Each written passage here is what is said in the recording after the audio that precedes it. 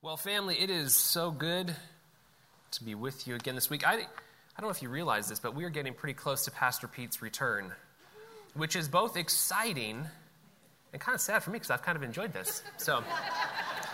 But he is coming back, and I know that he's coming back because he's texting me far more than he did at the beginning of this. And I try and tell him, enjoy your time away. Enjoy the time that you have on sabbatical. Things are fine here. But we are moving forward, and we have 2 weeks left of our sermon series in Ephesians. So this week and next week, and we are diving into the armor of God. We're going to kind of tease it this week. It's going to be to be continued, and Joe is going to jump into that next week. This particular passage, though, reminds us that there is this war that is raging around us, and that we have to do something to withstand the attacks. On Monday, as I was getting ready to kind of prepare my sermon this week, I was reading through this commentary on this particular passage by N.T. Wright. And he said, for some reason, almost whenever I write about passages like this one, dealing with spiritual warfare, I run into problems. And can I tell you, that was my week. I like to start writing on Tuesday. I will confess to you that I was not able to start writing until Friday. This week was filled with things, and they weren't bad things. And I don't know if this was a result of what I'm preaching on this morning, but I will tell you that there are forces at work in our world that want to keep us from talking about this sort of thing. There are forces in the world, in our universe, in creation here that don't want us to talk about what we're going to talk about this morning. But it's important that we talk about what we're going to talk about this morning. But before we do that, we need to pray. So would you pray with me once more? Lord, we are studying your word. We believe that your word is truth. We believe that it is alive and active and that it has the power to transform. But Lord, we know that this is a dangerous book. And I pray that as we approach it this morning, we would approach it with open hearts and minds, recognizing that you might very well work through your word this morning to do something in our lives that is challenging, that is difficult, that might very well be dangerous. Lord, I pray that you would open us up to receive your word this morning. I pray that you would speak through me, and I pray this in Jesus' name, amen. Well, as I mentioned, we are going to be diving into the armor of God, this thing that we put on, that we clothe ourselves in. When I was younger, I used to clothe myself in my dad's Marine Corps utilities, and I would play these big epic battles in my neighborhood with my friends. We would put on these uniforms. I had this old belt with this canteen, this metal canteen, and I'd fill it up with water because I thought it was fun and more authentic, but it tasted terrible. But I would still wear it because, I'm going into battle. And so my friends and I, we would build these forts. We would hide in bushes. We would dig these trenches, and we had our cap guns, and we would have these epic battles of good versus evil. We would clothe ourselves in these things. I remember on the 4th or the 5th of July, I would come out in the morning because the night before my neighborhood had big fireworks displays, and I collect all the leftover fireworks, and these were our explosives. And you could kind of still smell it in the air. I remember one particular summer evening, it seemed like the whole neighborhood was out. We were all dressed up and we were playing this big battle. I don't remember exactly what the scenario was, but it was this good versus evil, and we were riding bikes and we were running around, and there were kids in bushes, and we had our weapons to defeat whatever the evil foe was. Growing up, I also liked to play G.I. Joes, Transformers, Ninja Turtles. I like to watch Disney movies that had the good characters, these heroes and these villains. And I imagine that at a very young age, I started to develop this idea of what it meant to be good and what it meant to be bad. Good and evil, heroes and villains. I imagine you probably did as well. Whatever sort of scenarios you had as you were playing, whatever movies you might have watched, it seems to be a part of our childhoods. I imagine that a part of my understanding of good and evil also came from hearing Bible stories. These stories of Moses and Pharaoh, of David and Goliath. We hear about these characters, these people like Herod that seem so evil. And we start to develop this idea of what good and bad look like. But I think what often happens when we start to pluck stories out of the context of Scripture is we forget this overarching narrative of God's love and redemption from sin, the restoration of our relationships with God. Or to put it another way, we lose sight of this battle that is being waged between God and sin, between redemption and sin. And we begin to simply view certain people, certain characters as bad and evil. And we forget this larger spiritual war that is raging among us. And so when we have pretend battles, or we watch movies that pit the force against the dark side, or we read novels that have heroes and villains, we catch just a glimpse, just an illusion of this larger war that is taking place. But in this passage, Paul reminds us that this war is a real thing. This is not fiction. This is not fairy tale. This is not something that is made up, but this is real, and it is dangerous. And it's not so much good people versus bad people, but it is this overarching spiritual struggle within which humanity finds itself, where people and individual circumstances are really just tools. And Paul points out that if we are to withstand these attacks, we must take countermeasures. And so today we look at Ephesians chapter 6, verses 10 through 13. And so I invite you to turn there with me this morning. Finally, be strong in the Lord and in the strength of his might. Put on the whole armor of God, that you may be able to stand against the schemes of the devil. For we do not wrestle against flesh and blood, but against the rulers, against the authorities, against the cosmic powers over this present darkness, against the spiritual forces of evil in the heavenly places. Therefore, take up the whole armor of God, that you may be able to withstand in the evil day, and having done all, to stand firm. The word of the Lord. As Paul wraps up this letter to the churches in and around Ephesus, he makes this final appeal. It's this appeal to protect them from tearing down everything that he has taught them up to this point. He's encouraged them to be faithful to Christ, to have unity within the body, to be a bold witness, and to have strong relationships. And he's encouraging them to stand firm, because there is this war that is raging that is going to potentially impact all of these beautiful, wonderful things that he has encouraged them in already. And so he's encouraging them to be faithful to Christ in the midst of all of this, to remain united, to remain a bold witness, and to remain in strong relationships. But if that is going to happen, something must take place as a countermeasure. And so he urges them to be strong in the Lord and in the strength of his might. Paul has already spoken to this idea of strength in the Lord. If we go back to chapter 1, verses 18 through 20, he laid out what this strength of the Lord looks like. He says, I pray that the eyes of your heart may be enlightened, in order that you may know the hope to which he has called you, the riches of his glorious inheritance in his holy people, and his incomparably great power for us who believe. That power, get this, that power is the same as the mighty strength that he exerted when he raised Christ from the dead and seated him at the right hand of the heavenly realms. Paul is telling the readers of this letter that they are to remain firm in the power and might of the Lord. The same power and might that raised Christ from the dead. That is mighty powerful. Amen? So here Paul is. He is providing this charge. But why is this important? It's important because everything that is to follow, the instructions, if you will, for combating these spiritual attacks are based in, derived from, rooted in this mighty strength of the Lord. This is the source. This is where they need to go in order to be able to stand against the devil's schemes.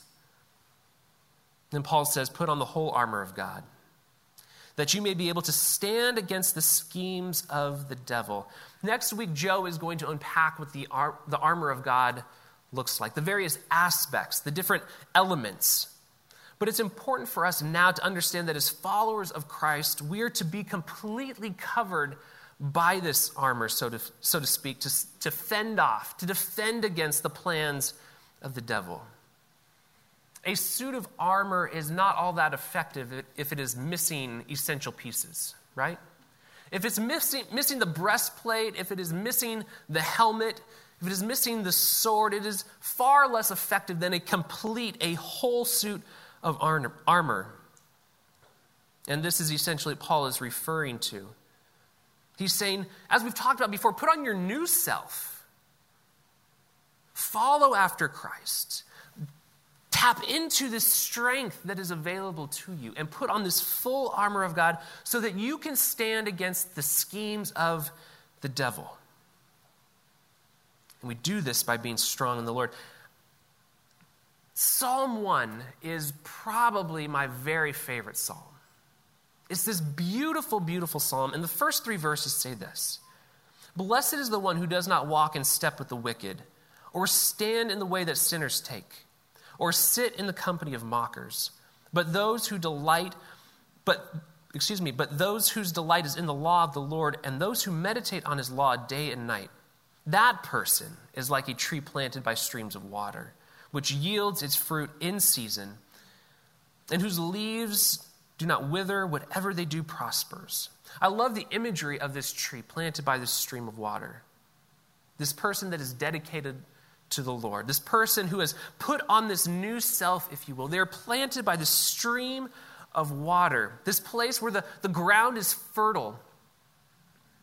Where there's this life-giving soil.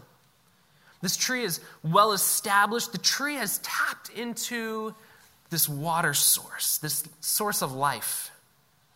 And I think Paul is saying that in order for us to stand firm against all that the devil wants to throw at us, we need to be deeply rooted in the Lord like that tree. Our roots need to run deep into the strength and the might of the Lord. And this is because it is only by the strength and the might of the Lord that we will be able to withstand the onslaught that is to come. It's not by my might, it's not by your might, but is by the might of the Lord. Paul says, for we do not wrestle against flesh and blood, but against the rulers, against the authorities, against the cosmic powers over this present darkness, against the spiritual forces of evil in the heavenly places. The war that is being waged is not good people versus bad people. People are simply these tools that Satan is using. He is commandeering people, if you will, and using them in ways that are not productive, in ways that are not true to how God has created and designed us. It is this supernatural war. It is dark and it is destructive, and the battle is being waged. And we have to recognize that the methods that we typically use to go about fighting battles in our world today are different than the tools and the methodology and the steps that we need to take to protect ourselves against the schemes of Satan. Paul says in verse 13, therefore take up the whole armor of God, that you may be able to withstand the evil day, and having done all to stand firm. What I find fascinating about this passage is that Paul does not call us to wage some divisive, casualty-ridden war. What Paul tells us to do is to stand firm. Paul doesn't tell us to panic. Paul doesn't tell us to turn and run. He doesn't call us even to storm the gates or take the hill. What he tells us to do is stand firm. He tells us to hold our ground. And I think the reason that he tells us to do this is because the battle, guess what? The battle has already been won. This battle that we are waging has already been won. And so Paul says, stand firm. He says, your responsibility in this is to stand firm. The responsibility of winning the battle is not on you. The responsibility of winning the battle is not on me. Our responsibility is to stand firm in the strength and the might of the Lord. You see, through Christ's death and resurrection, the battle has been won, and we are now called to be like those trees, deeply rooted in a nourishing place so that we can withstand the storms that blow, so that we can withstand the heat, so that we can flourish and bear fruit in and out of season, no matter what trials may come. we are called to put up a defense against the dark onslaught, against the trials and the tribulations. And they will come. Most certainly they will come. In Colossians, Paul writes, "For this reason, since the day we heard about you, we have not stopped praying for you. We continually ask God to fill you with the knowledge of his will through all the wisdom and understanding that the Spirit gives, so that you may live a life worthy of the Lord and please him in every way, bearing fruit in every good work, growing in the knowledge of God." Here we go, "being strengthened with all power according to his glorious might, so that you may have great endurance and patience, and giving joyful thanks to the Father who has qualified you to share in the inheritance." We talked about this inheritance earlier this summer. "Share in the inheritance of his holy people in the kingdom of light. For he has rescued us from the dominion of darkness and brought us into the kingdom of the Son he loves, in whom we have redemption, the forgiveness of sins." The battle has been won. The battle has been won. We are called to stand firm. And if we stand firm, there is this beautiful, this rich, this incredible inheritance that awaits us. As the Holy Spirit strengthens us in the Lord, we bear witness to Christ's victory. 2 Corinthians says, "We are pressed, hard pressed on every side, not crushed, not perplexed, but not in despair. We are persecuted, but not abandoned. We are struck down, but not destroyed. We always carry around in our body the death of Jesus, so that the life of Jesus may be revealed in our body." To take a stand is to take a position of opposition. It is not a position of retreat. It is a position of strength. It is not a position of surrender. When we stand firm in the strength of the Lord, we testify to the steadfast love of the Lord, a love that is unflinching, a love that is unwavering, a love that is uncompromising. As we reveal this new life that we have been given in Christ through our strength, it testifies to who God is. It testifies to his love. It testifies to this eternal life that is available to us. There are so many things that we can build our lives upon. We see the options around us all the time. Everywhere we go, everywhere we look, there are things that seem good, that seem beneficial, that might even seem noble. But if what we are building our lives upon, if what we are standing firm in, if what we are sinking our roots deep down into isn't God, we are not standing firm on solid rock, but rather on sinking sand. When I was a kid, my family would drive to church in the morning on Sundays, and we would sing songs. Some of them you probably know. Some of them, I don't know how popular or familiar they were, but they were songs that our family knew. And one of the songs that we would sing was this short little song called Sandyland. Anybody know a song called Sandyland? Pretty much just me. Song went like this: "Don't build your house on a sandy land. Don't build it too near the shore. Well, it may look kind of nice, but you'll have to build it twice, or you'll have to build your house once more." The second verse says, "You better build your house on a rock, make a sure foundation on a solid spot. Well, the storms may come and go, but the peace of God you'll know." If we are to stand firm against the schemes of the devil, we have to make sure that our foundation is firm. If we are to weather the storms, we must be deeply rooted in the strength of the Lord's might, because it is a reality that a spiritual war is being waged. John 16, we're reminded that there will be troubles in this life. Anybody have any troubles in this life? However, one of the greatest challenges is the fact that the plans of the devil are not simply plans, they are schemes. Schemes, they are sneaky, they are deceptive, they are tricky, they are divisive. Can I get very, very real with you? Is that all right? I believe that one of the greatest schemes of Satan in this spiritual battle is the division amongst believers. Amen? I believe Satan loves it when he can cause chaos in a church body. I believe Satan loves it when he can separate one sheep from the flock. I believe Satan loves it when he can use things that are not essential to what it means to be a follower of Christ to destroy relationships and divide churches. Satan desires for us to engage in friendly fire, taking relationally lethal shots at those that are on our own side.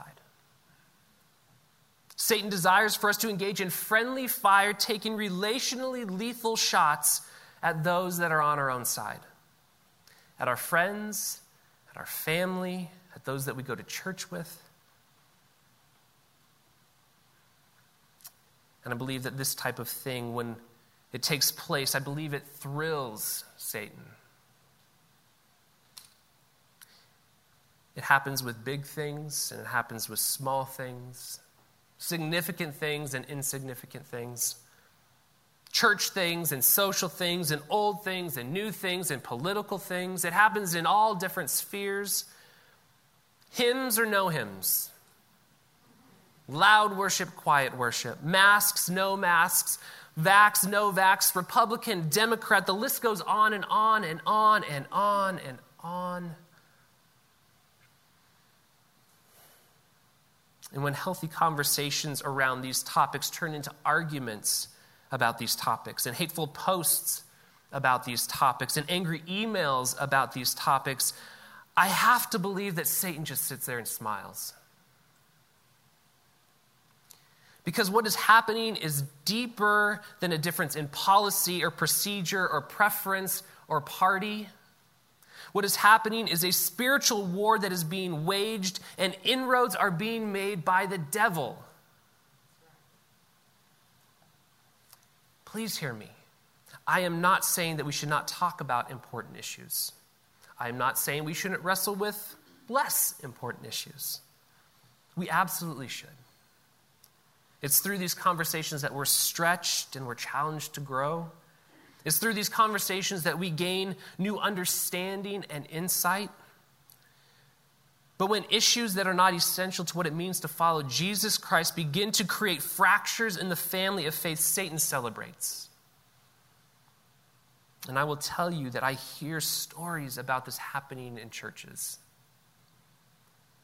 I will also tell you that I'm thankful for how MVC has navigated so many challenging times and issues and circumstances. But here's the thing.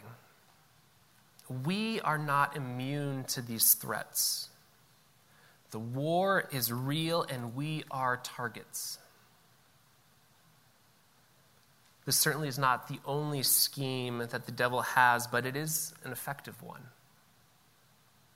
And I believe it is currently a scheme that is wreaking havoc amongst brothers and sisters in Christ. And so we need to put on our new selves. We need to stand firm in the might and the strength of the Lord, dressed in the armor of God, prepared for battle. We need to be prepared to say, not today, Satan. Not on this issue, not on this topic, not in my family, not with my friends, not in this church. Brothers and sisters, side by side, hand in hand, differing in views and perspectives, yet fully clad in the whole armor of God, we must stand together. The battle is raging, and you and I have a position to defend. But we cannot do that if we are divided.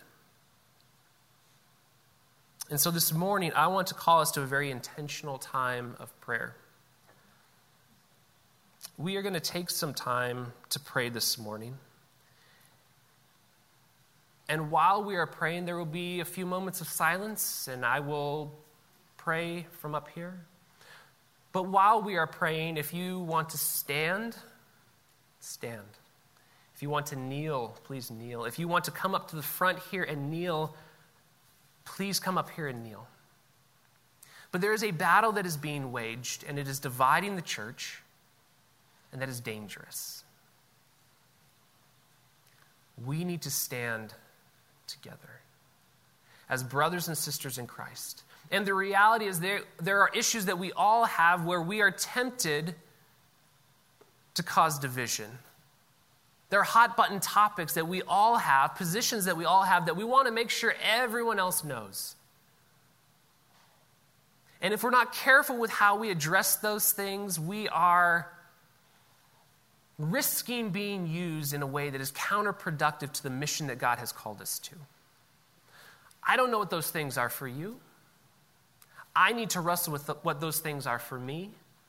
But in order to do that, I need to bring these things before the Lord. And I need to ask the Lord to make me aware of what these things are. And I need to ask the Lord to help me understand how best to navigate these feelings and these emotions and these perspectives and these ideas that we have. Because we can have differing views. We can have differing perspectives. But the way that we navigate those, we need to do in a way that is honoring to God, in a way that doesn't tear down and doesn't destroy, in a way that helps us to stay firmly rooted in who Christ is. And so I'm going to pray. I'm going to invite the band to come back up here. You invite Steve to play behind our time of prayer if he would like. And we're going to take a few moments in prayer. And so whatever posture, whatever position you would like to take this morning, I invite you to do so. This is your time with the Lord. This is my time with the Lord. But we are going to come before the Lord this morning to ask Him to work in our hearts and our minds, to encourage us, to strengthen us so that we could be deeply rooted in order to stand firm against the devil's scheme. So would you join me in prayer? Lord God, there is a battle that is being waged.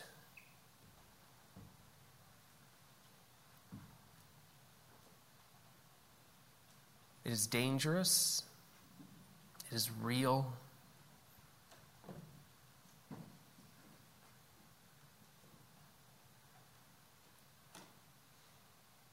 And we need to be on guard. Lord, this morning I pray that you'd help us to stand firm in you.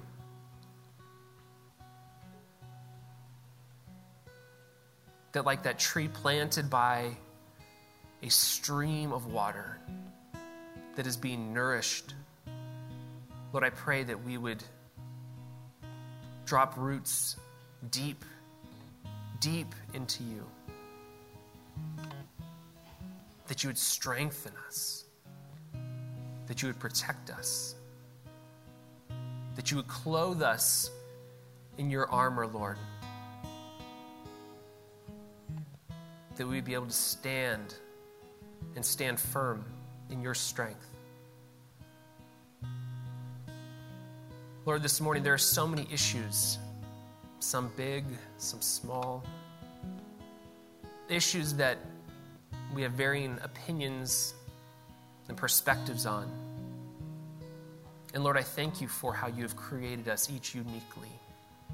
I thank you for the gift of differing opinions.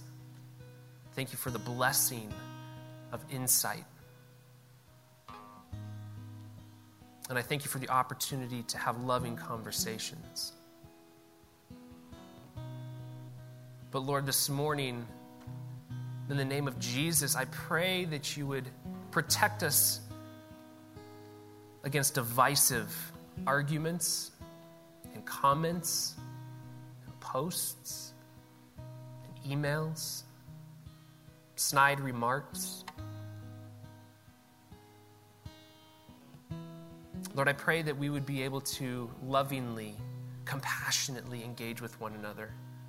That even if we disagree, Lord, we would be united in you. This morning, we take time before you, Lord, to seek your wisdom. Lord, I pray that you would open up our hearts and our minds to be aware of those areas where we are struggling to do this, struggling to honor you in our conversation, struggling to live and converse and interact in a way that is pleasing to you. Those areas, Lord, where we are causing division, Lord, I pray that you would bring those to our minds. I pray that we would be open to receiving that knowledge, that insight. Lord, I pray that like a surgeon with a scalpel, you would cut out those infected areas of our lives, that we might mend, that we might heal, that we might be united to you more deeply, that we might be united to one another more deeply. Lord, I pray this morning for relationships that may have been damaged from harsh words, from a lack of care and compassion. And this morning, Lord, I pray for reconciliation. Lord, I pray that you would give us the boldness and the humility and the courage to seek forgiveness where forgiveness is needed.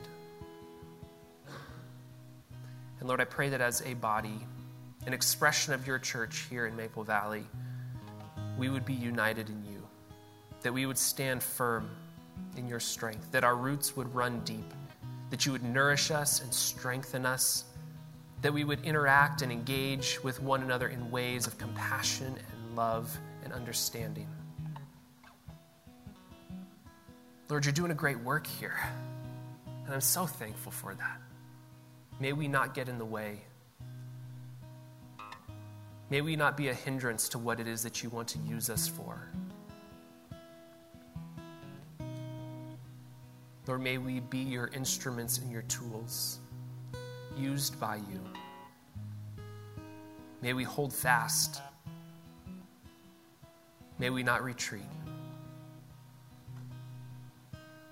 May we proclaim your love and your grace to this community in word and deed. May our lives reflect your love and your grace. May they be testimonies to the eternal life that you have for us.